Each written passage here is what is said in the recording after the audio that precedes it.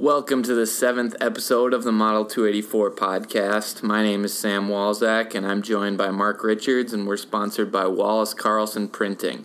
Today is Friday, June 15th, and on today's show, we'll be discussing the 2018 NBA Draft and getting in-depth on this year's top prospect.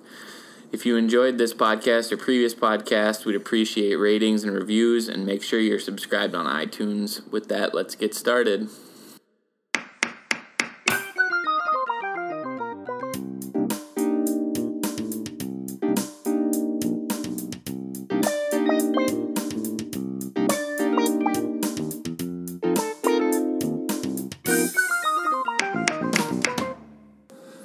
Alright, welcome back for another show. This is kind of part 2 of our NBA draft coverage on the podcast, at least. So the last one was covering more in depth on what our models are doing and then also some draft theory topics. So today we're going to be going through the top 10 prospects by ESPN/Draft Express for this year and getting a little bit into some more detail on what the models are predicting for those guys.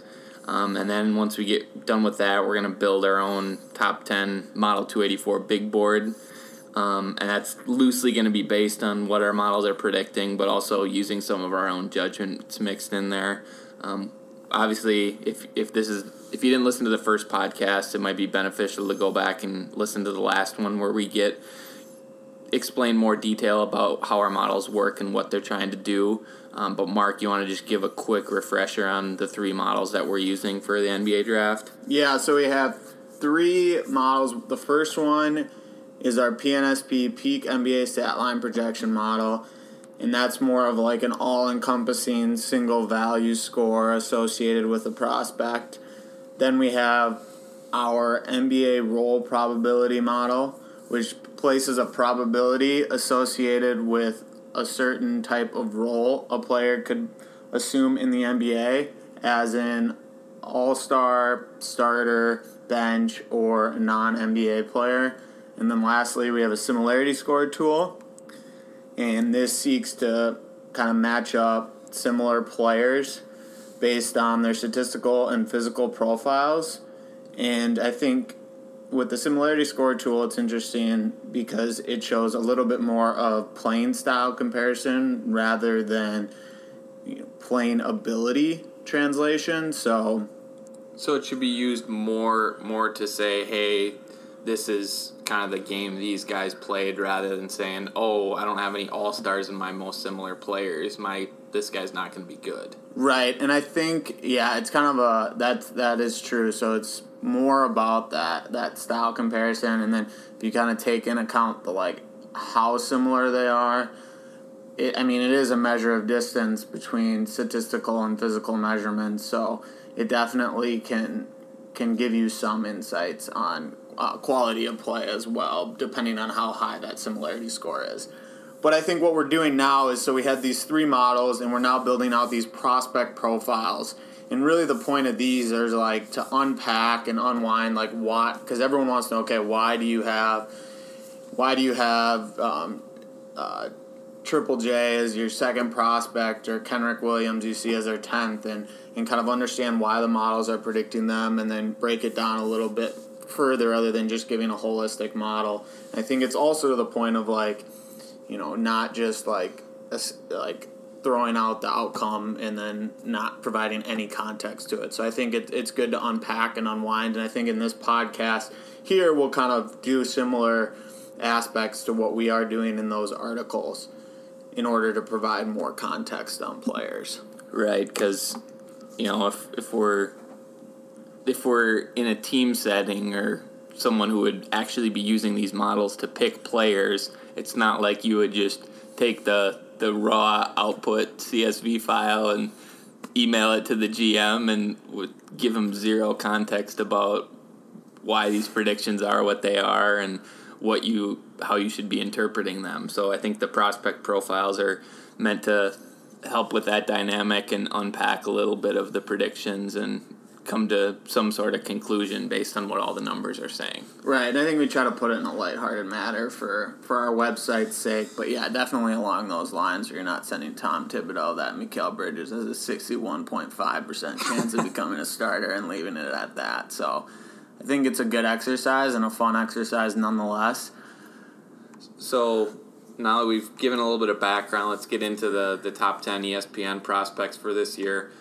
So before we start, I'm just going to rifle through what the top 10 is currently.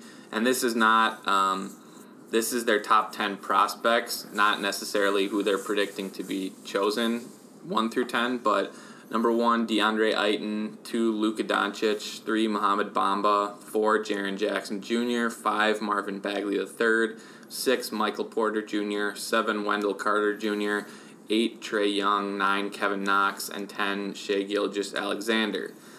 So let's go back and start at the top. DeAndre Ayton, it seems like it's basically a foregone conclusion that he's going to be the number 1 pick in Phoenix now, although there have been a number of players that have been projected at that top spot over the last couple months. But Ayton, obviously a freshman from Arizona, got paid the big bucks down there last year, but looking to cash in again. 7 foot, 7'5" wingspan, 19.7 years old, and I think, what is he, 260? So he's got quite the frame. Mark, what are your overall thoughts on Ayton? Well, I think in general, like you said, his physical profile is just eye-popping, right? Like, his shoulders are like that Dwight Howard, like, as wide as the Amazon style. So he just, like, physically imposes, and I think you see at the college level, like, he takes advantage of that even more so. But I think in what you'll see with our models is, well, PNSP, he rates at 96, which, again, PNSP rankings are 0 to 100, fairly normally distributed, meaning that a 96 would be an elite level prospect at their position. So at the center position, he's highly liked. He's also got roughly a 60% all-star probability to be an all-star at the center position. And then, which is also extremely high. Right. It puts him in kind of, when we look at historical cross-reference data and make predictions, kind of puts him in a unique category. And then lastly, I mean, ultimately, just to drive home the point of our models, he has a 96.1% chance of being some sort of contributor in the NBA based on our models. And what I think's interesting is, obviously he projects really well, and that's really driven by his great offense. Well, his physical stature, one, obviously he's a young age, high RSCI ranking, and he also has really strong production on offense and rebounding. But I think what the big thing to consider that our models probably aren't taking as much into account is the defensive end.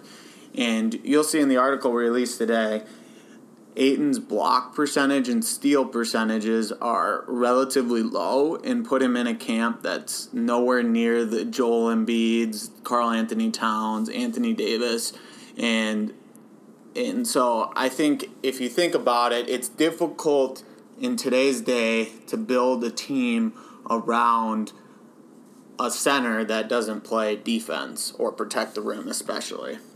Right, and I think if you just compare some of the win shares or the box plus minus metrics, he does not stack up with some of the other bigs, definitely Jaren Jackson, but also Wendell Carter and Mohamed Bamba. So we see that coming out in some of the stats, but as you said, that's not always going to be the strong point of the PNSP model, and that's probably a lot of NBA drafts models, just because defense isn't as easily statistically captured as other aspects of the game. But for big men, blocks and rebounds are really important, and those are captured, and he doesn't necessarily project great in those either.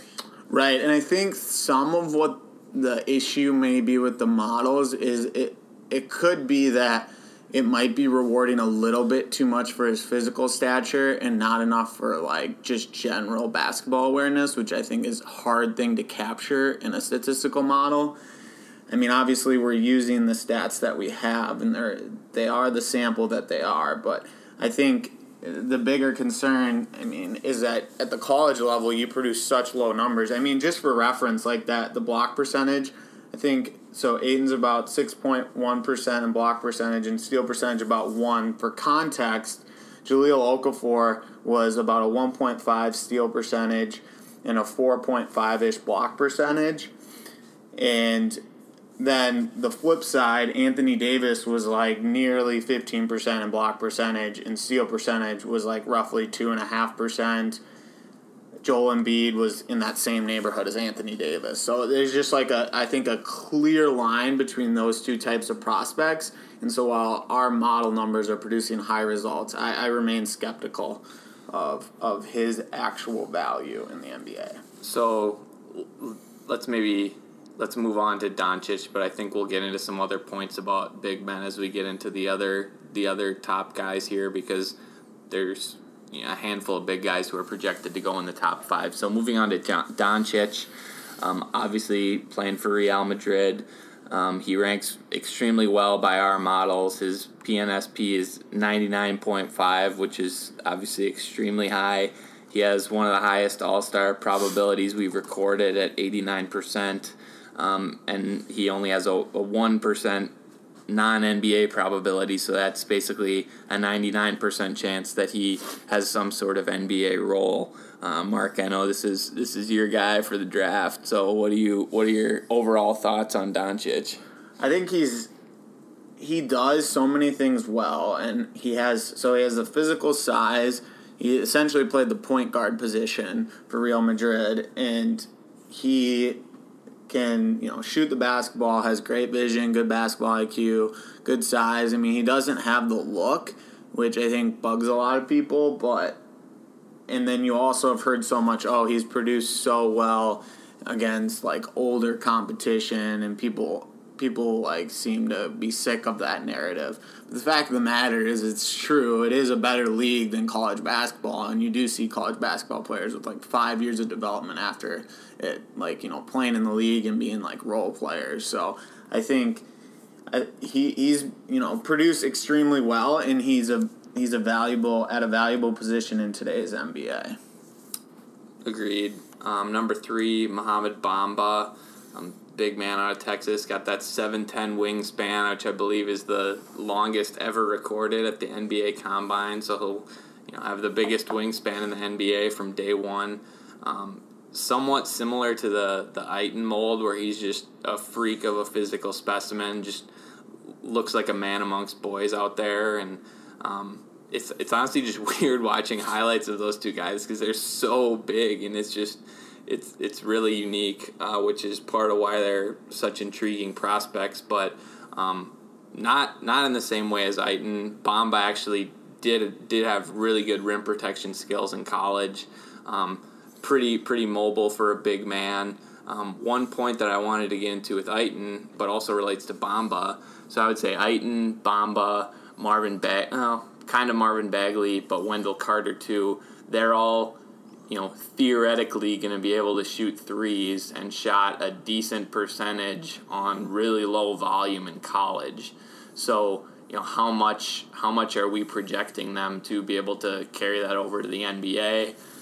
Whereas, Jaren Jackson Jr., he had 96 three-point attempts, which isn't a ton, but it's a higher rate than those guys were shooting it.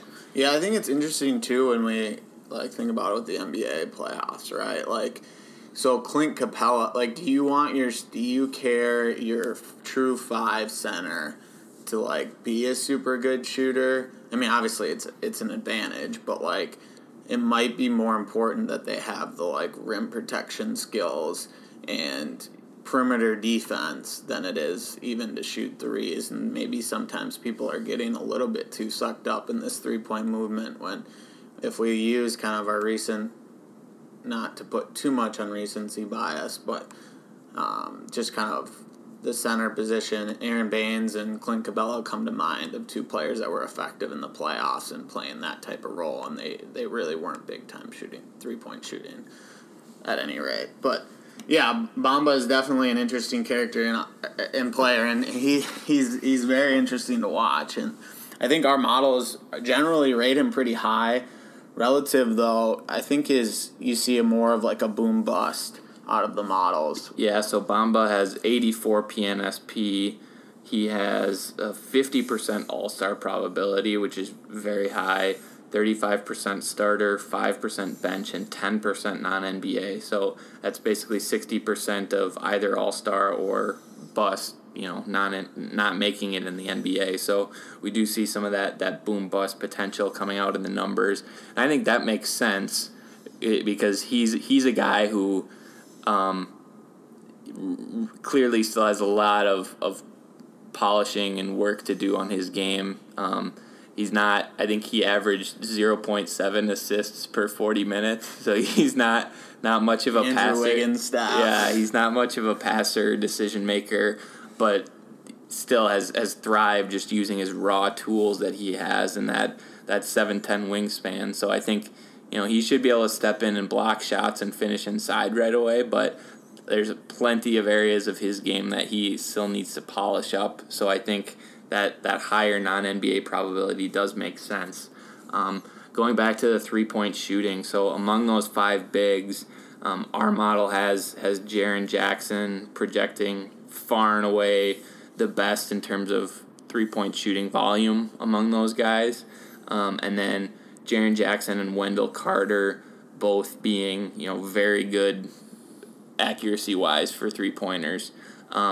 But going back to your point, I do think it's more of a versatility thing and being able to play on the perimeter, and just have the threat of being able to be a serviceable 3-point shooter where they can draw defenses out. Not necessarily that they have to be a 40% guy, but I do think there is value in being able to force the defenses to play, Jaren Jackson Jr. out there so that you can open up space for a Harden or whoever to bring it inside without having any presence down there. Yeah, I think I agree, and it gives you. I think the one thing that's interesting with Jackson is that he's so versatile that you get to the point where you probably don't just have to play him at the 5, whereas some of the other big guys like Bamba, Ayton, Bagley, even, it's like in today's game you almost have to play them at the 5. Otherwise, they'll get exploited, or your offense will kind of get clogged up. Right, and it's, again, going back to recency bias, but with Houston and Golden State and Boston, it's not like they're playing 2 traditional bigs. So if you're taking one of these guys with a top 5 pick in the draft, you would assume that most teams, this is going to be the big that you build your core around in the next couple years. And do you want to use that pick on a guy who, has a ton of question marks, or in Ayton's case, can't protect the rim, or, so just some things to think about for these guys. Moving on, Jaren Jackson Jr. is the number 4 prospect per ESPN. We've already touched a little bit about him, but just to rehash the numbers, has a 97 PNSP, which is second in the class, 30% all-star, 49% starter, 15% bench, and 6% non-NBA. So some strong numbers there. Not as high of an all-star probability as Bamba or Ayton. How much do you think the freakish size from those two plays into that? Where, Jackson still has a 7'4" wingspan. It's not like he's small. Yeah, I think the thing about Jackson, too, is, we do, scale up to per 40, but, I don't know, his per-game stats, he only played 22 minutes a night. Yeah. And, he only averaged 11 points per game, 6 rebounds, 1.1 assists, and, 3 blocks is very impressive in that amount of minutes. But, he didn't really have the raw volume statistical production that Ayton had, especially. I would say Bamba's, freakish size is part of what plays into his all-star potential, like you mentioned.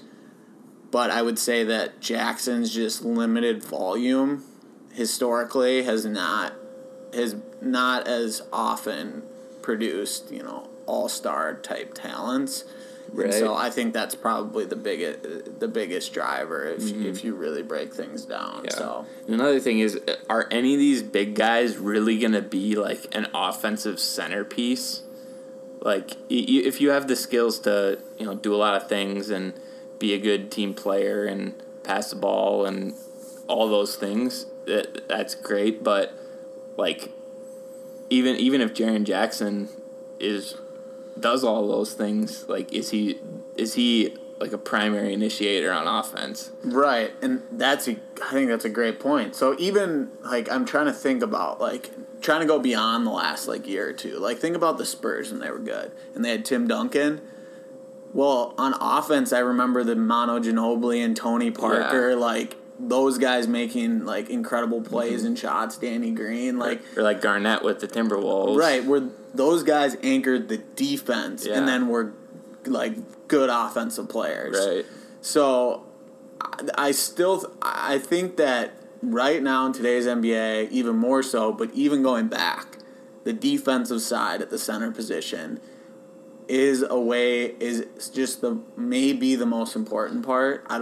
It's tough to weight it, but it's extremely important. And Jackson projects extremely well on defense. Right. Yeah. And that's what's so much to like, and he also has that versatility. Second highest block percentage in the NCAA, I think. Right, I think he was around 15. It's 14.3%, I think. Yeah, so, this is a little bit of bad radio, but I've got a plot here that kind of shows steal percentage and block percentage, and it puts Jackson in kind of that Anthony Davis, Joel Embiid, range, whereas, Ayton is on kind of the opposite end of the spectrum on that, so.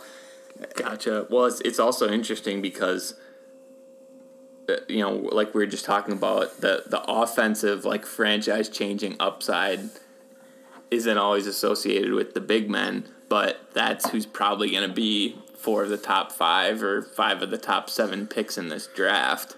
So it's just interesting that there's not as many strong guard or wing prospects. That would be, maybe some guys will sneak in there, but it doesn't seem like, Trae Young, Luka Doncic, Colin Sexton are probably the top guard wing type guys. I guess Michael Porter too.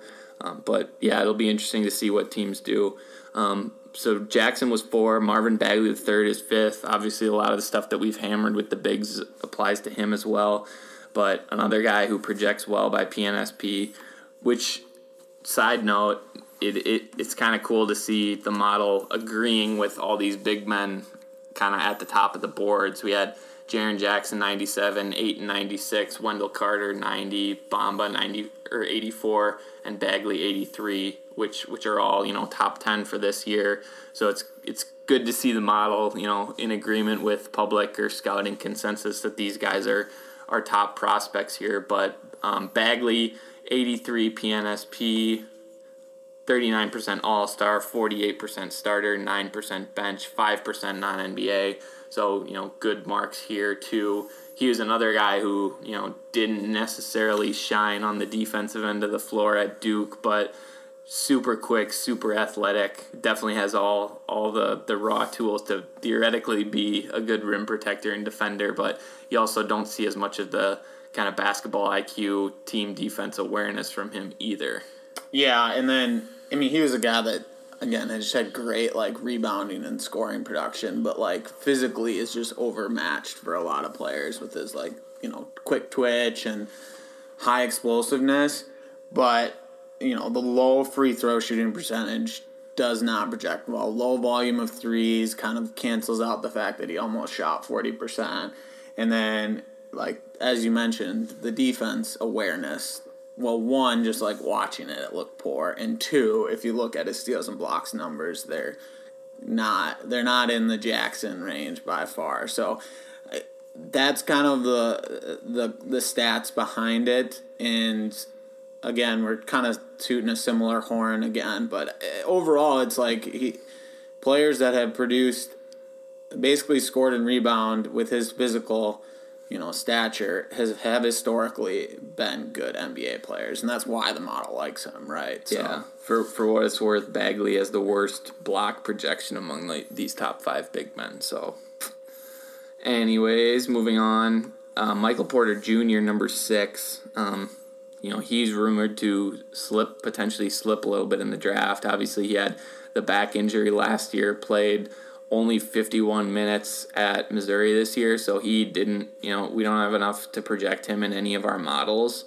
So, I guess just caveat here that, he's not really on our board, but definitely an intriguing prospect at a position. His player archetype is really intriguing, especially in a year where there aren't that many of those wing players who be those, LeBron James type franchise cornerstone players, and he definitely fit that mold. I wish if he had a good year, had decent production at Missouri, and didn't have any issues off the court or anything this year, you don't wonder how high he would be creeping up on this. But obviously, lack of information and the medicals is going to scare some people.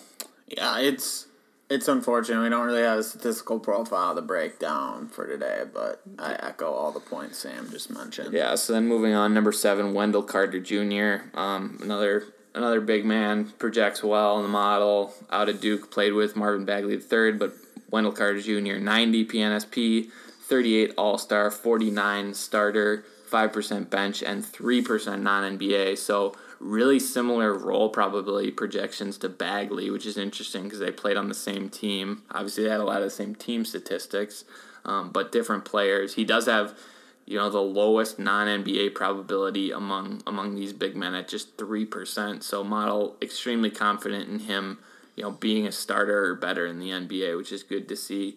He also projects, as we mentioned, decently well as a 3-point shooter, also in terms of scoring, assists.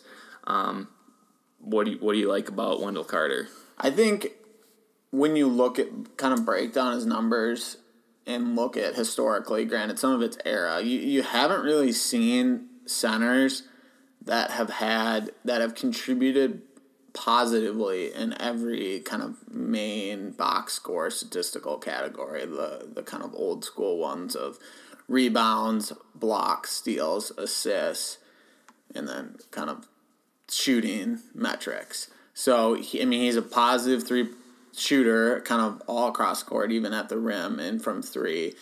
He can rebound the basketball. He shows good playmaking ability. While he's not going to be a point center like Marc Gasol, and then also shows some rim protection. And so I think that all of those kind of speak to a high IQ as well.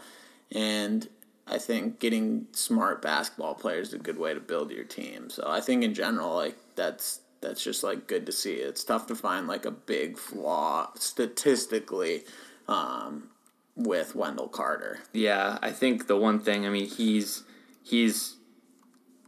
260, so he's not quite as mobile or have that as much defensive versatility as some of the other top guys. Obviously there's a lot of pluses and minuses with all these guys, but being able to step out and defend on the perimeter, I think other big men definitely project better than Carter there. I do agree with that. One thing that may be a positive that he came in really good shape in the combine and was a fairly low body fat percentage, which I think, and it's tough to know, I don't know what his body fat percentage was before, so maybe that's just what his always body type is. But it sounds like he was in good shape, and if you believe in his, perimeter defense, which Cole Zwicker I think has talked about, and Sam Vecini recently, then he seems like a really good player. But I can see how you can get hung up on that perimeter defense and mobility. Sure. So all right, I think that wraps it up for the big men for the top 10. But number 8, we've got Trae Young. Point guard out of Oklahoma. I'm sure you've heard of him, but he also rates really well by our models. Let me pull it up here. Young has a 90 PNSP, 43% all-star probability, 38% starter, 6% bench, and 13% non-NBA. So a little bit more of that boom-bust profile that we saw with Bamba, where he has 43 All-Star and 13 non-NBA. 13 is still a relatively low number for all prospects, but little bit higher than some of the other guys at the top, and I think that makes sense because there's some concerns with Trae Young about his size and how his defense is going to translate to the NBA. But obviously, from an offensive standpoint, he had extremely good production this year. Really, some of the best we've ever seen in terms of offensive numbers, and he had 36% on three-point shooting, including 36% on NBA threes, and he can just, pull up, stop on a dime, shoot a three off the dribble from 30 feet and drain it, and a lot of the kind of Steph Curry qualities that people get enamored with. But a lot to like about Trae Young, definitely. It's the volume stats that we just have never seen. Like his usage was just incredibly high, and that came with more turnovers too, right? Yeah. Like 5.2 turnovers per game. Yeah. Is just out of this world. I mean, he still averaged 8.7 assists and nearly 30 points. What's really nice is you get the 3-point volume with him then when you shoot that much. So it starts to stabilize that percentage, which is like good because you have all these bigs that take 53s, and it's like, what can I even take the percentage? Right. Yeah, I think he had the fourth most 3-point attempts in the NCAA last year, so that's good. Yeah. And another thing with he was kind of the only guy on that Oklahoma team and literally carrying most of the load himself. So I think Cole Zwicker has made this point that his shooting numbers would probably be better if he didn't have to create a bunch of attempts himself at the end of a shot clock or just jack up a three. But even in spite of that, he still had very good shooting numbers on an extremely high volume. So that should give you confidence about his translation to the NBA, at least from an offensive standpoint. I think finishing at the rim, he's 6'2", 6'4" wingspan, 178 pounds, so not a big guy. The models project him to be able to continue to get to the free throw line a lot, but continue to struggle, finishing on the inside, which isn't a surprise. But, the degree to which he can tune those skills and be able to finish more efficiently, I think he could be, a really special offensive player. Yeah, getting to the free throw line I think is huge for Trae Young. And so I think, obviously the defense is a little bit of question. I would say, one interesting point, just like statistically looking at projections, blocks for point guards is kind of an interesting trend to look at. So I think it's kind of been like statistical in like kind of predicting overall performance and maybe more defensive performance. And I think it speaks to athleticism is my theory behind it, while I haven't dug a ton into it. And so athleticism and size kind of group together. And so I think his low block numbers is obviously a concern, and the fact that if you just watched him, he didn't play any defense. I think you can get the argument that he just saved it all for offense, and his IIQ, he still had steal numbers, and his high IQ, into the NBA, he should be able to maybe be a pickpocketer, which can maybe help and not be a complete negative on the defense, worst negative ever. Yeah. But even if he's good at, I don't think he's going to be an elite NBA steal guy. You never know, but it seems kind of inevitable that he's only going to be able to defend point guards, and if he gets switched onto anyone that's taller than 6'4", 6'5", it's just going to be a problem. And we saw that so much in the playoffs this year with, you have to have versatile defenders out there, otherwise the other team is just going to key on them. Yeah, I don't disagree at all. I do think that it's less so. I think point guard's not as bad as center big men. That's true. I don't disagree with anything you just said. So that's a consideration for him, but I think just the uniqueness of him is so intriguing. If you're looking at the probability of outcomes, and looking at our similarity scores, it's he only has 7 guys with a higher than 50 similarity score, which just I haven't seen anything. Yeah, we haven't seen anything like that, and it's kind of. You're almost, if you're looking for a superstar type talent, He might have that, and that's part of that unicorn-esque stuff that we've seen a lot in our draft models, is not having similar style of players. Definitely. So moving on, number 9, Kevin Knox, and number 10, Shai Gilgeous-Alexander. Maybe we just tackle these together since they both played at Kentucky. So Shai Gilgeous, we have a prospect profile up on him.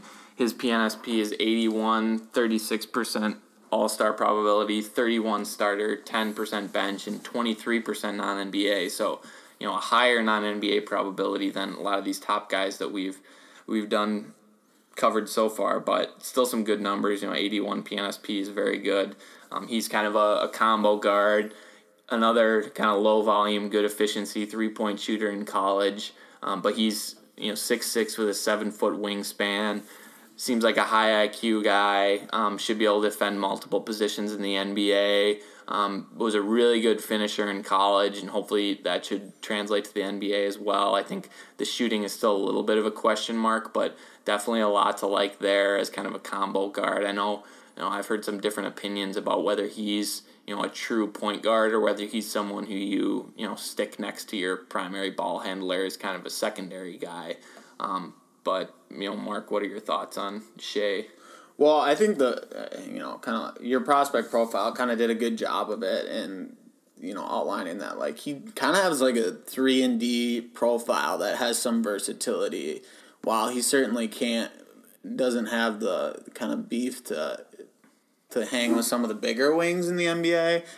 He definitely has versatility and intrigue, and just seems to have high IQ based on his statistical he scored efficiently, he defended and produced steals, he made plays in transition. He just seems like an overall smart basketball player, which I like, and then he also has versatility and length. And I think one thing I think about when I think about versatility is so if I draft a player, can I draft the exact same player again and play them both? And so, for instance, like if I draft Colin Sexton, I don't think I can draft another Colin Sexton.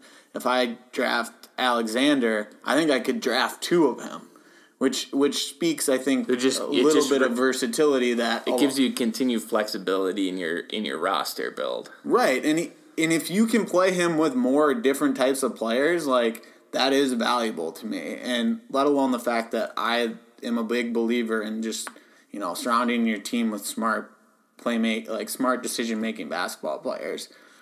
His range of outcomes might not, and our models like him because of that, but his range of outcomes may or may not be as high, but I think when you factor in the kind of versatility aspect and you look at building your roster out, I think he kind of bumps up people's boards. Agreed. He's definitely an intriguing guy when you're thinking about modern basketball and versatility and all the things you just mentioned. So I like him, although by our numbers and by public consensus, it's definitely kind of a cut below some of the other top guys.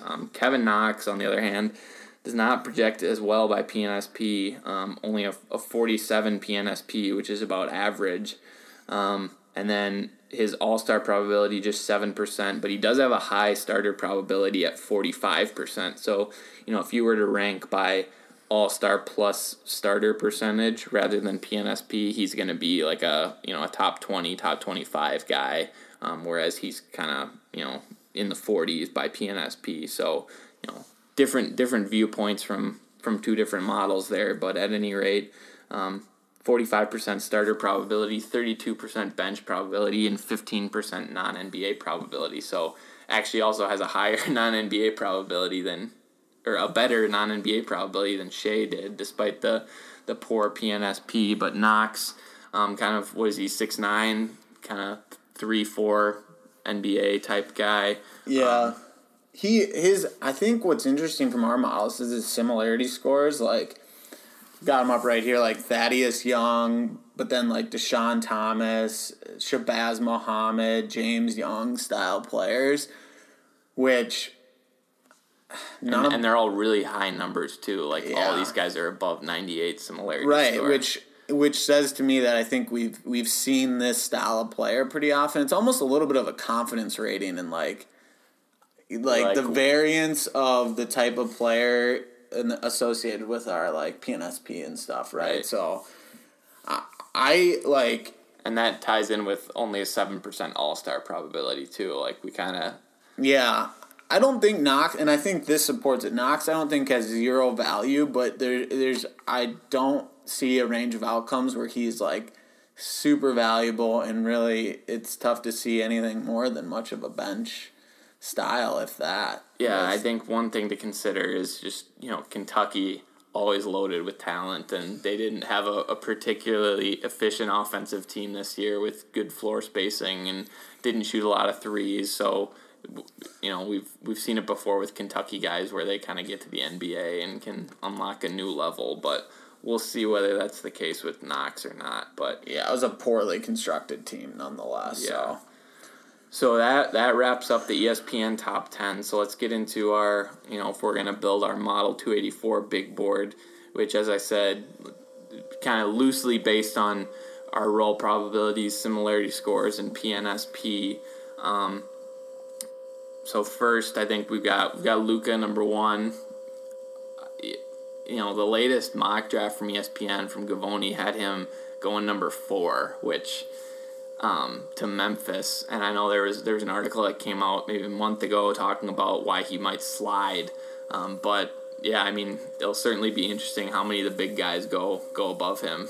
Yeah, rated highly by our models, and yeah.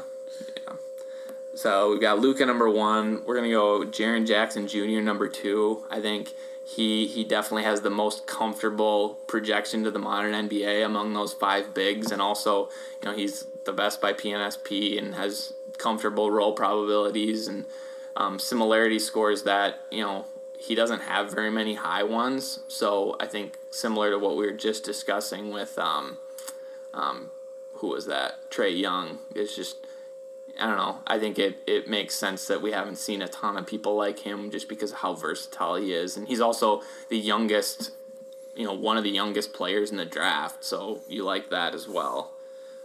Yeah, absolutely. I think I wouldn't say it's like a clear line of 2. I think that 1-2 is starting to be a theme on NBA Draft Twitter, and our models are certainly in line with. So statistically, it looks that way. Yeah, and there was Woj bomb this week, I think, about teams trying to trade up into the top 4 to take him. So you never know how much of that is steam versus reality. But at any rate, we had Trae Young number 3. I think it's kind of a unique situation where you have all these big guys who might be really good prospects, but not necessarily the franchise-changing offensive potential with any of them, whereas Trae Young is the complete opposite of that, where he definitely has the franchise-changing offensive potential, but potential defensive liabilities and lack of size. But I think probably risk reward. I think we're comfortable putting him at number 3. Yeah, I think as you said, so by the model standards, he kind of fits with the remaining bigs, but then when you factor in positional value, right, wholesomely, it's kind of, I think I would, in more cases than not, and again, this does go team by team, but in more cases than not, I'm going to take my shot at the top of the draft to build around a Trae Young than I am going to one of the other bigs. Yeah. So then I think our next 4 spots, I'll just rattle them all off. They're the next 4 bigs. So we got, Wendell Carter Jr. 4, DeAndre Ayton 5, Mohamed Bamba 6, Marvin Bagley 7. So I think at any number of those spots you could debate, the exact ordering of them. And again, maybe this is something where you look at your team makeup when you're drafting. But I think Carter and Ayton are probably the next 2, at least by our models and kind of piecing everything together. At the end of the day, though, it's if you're an NBA GM, it's kind of hard to go up there and pull the trigger on a guy like Wendell Carter or Marvin Bagley over these, absolute once-in-a-generation specimens in Ayton and Bamba. So, Yeah, and Bamba's Bamba. They're also like a little different in that Bamba was, like you said, a good rim protector. I think with Ayton, it's just that rim protection is just it's so hard to build around that. Bamba's just kind of like a creature that interesting. But yeah, you're right. It would be tough to go up there and pick Wendell Carter over DeAndre, given all of the media that we see from our perspective and his physical stature. But, building your team around smart basketball players that positionally fit how you want to build your team is important. And I think it's difficult to build a franchise around DeAndre as we've discussed. And so without that defensive upside that the statistics are showing. Right. I think at least between the models and Mark and I's discussion, I think Marvin Bagley's probably at the bottom of these guys, just at the rim protection and the basketball IQ, defensive instincts are. Yeah, and I think the basketball IQ goes into playmaking. I mean, he kind of made plays, but I think that like Ayton and Carter definitely demonstrated, at least statistically, a little bit better. Yeah, but kind of turning that on its head, we've seen him creep up into the top, 2-3 in some mock drafts too. So, teams are liking him.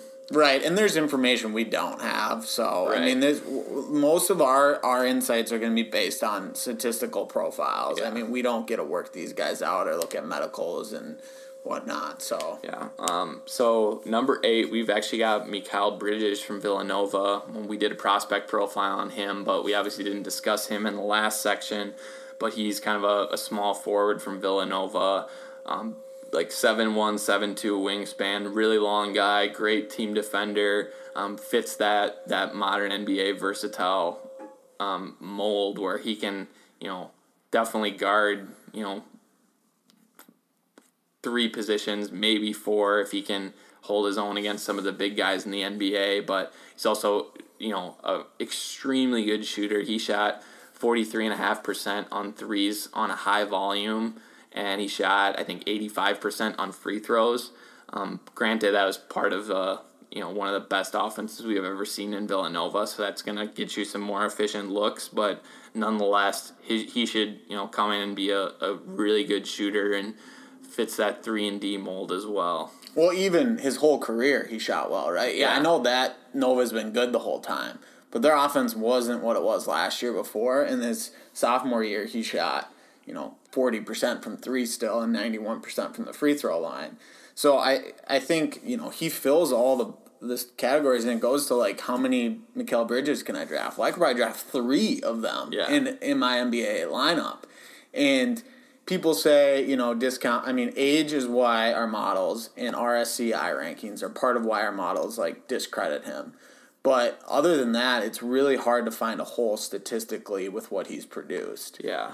Just to highlight his numbers here. So he ranks 8th by PNSP at 76. He has a lower all-star probability at 12, but I think he has the second highest starter probability in the draft at 62%, and then just a 7% non-NBA projection. So, which also makes intuitive sense. He should be able to step right in there and be a good team contributor.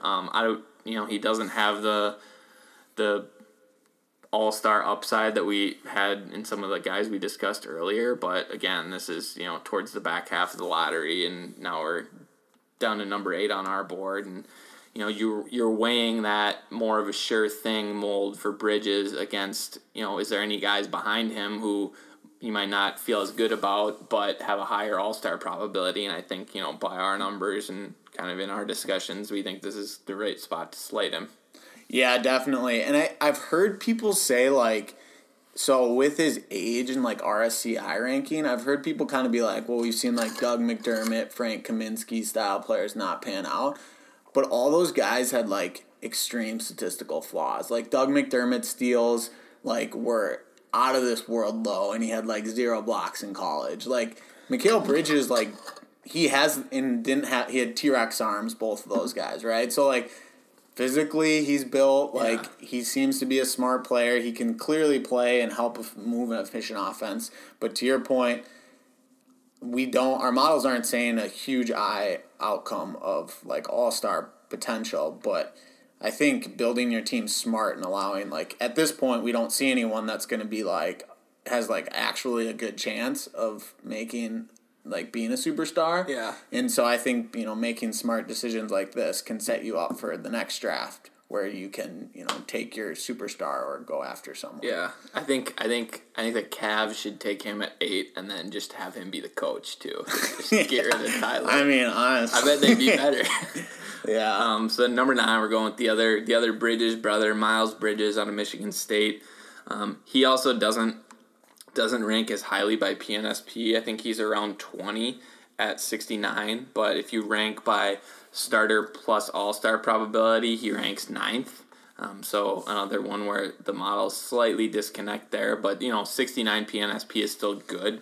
But, yeah, 17% all-star, 55% starter, and 11% non-NBA probability. So decent projections for Bridges there. But he, again, fits kind of like a higher upside type guy at a valuable position, good size, a lot of offensive potential with him too. Yeah, I think just like statistically, some of the reasons why, one of the big reasons why Lamar like discredits him at the wing position is steal numbers were lower and his blocks in his last year were lower too. Like he only had 0.6 steals per game.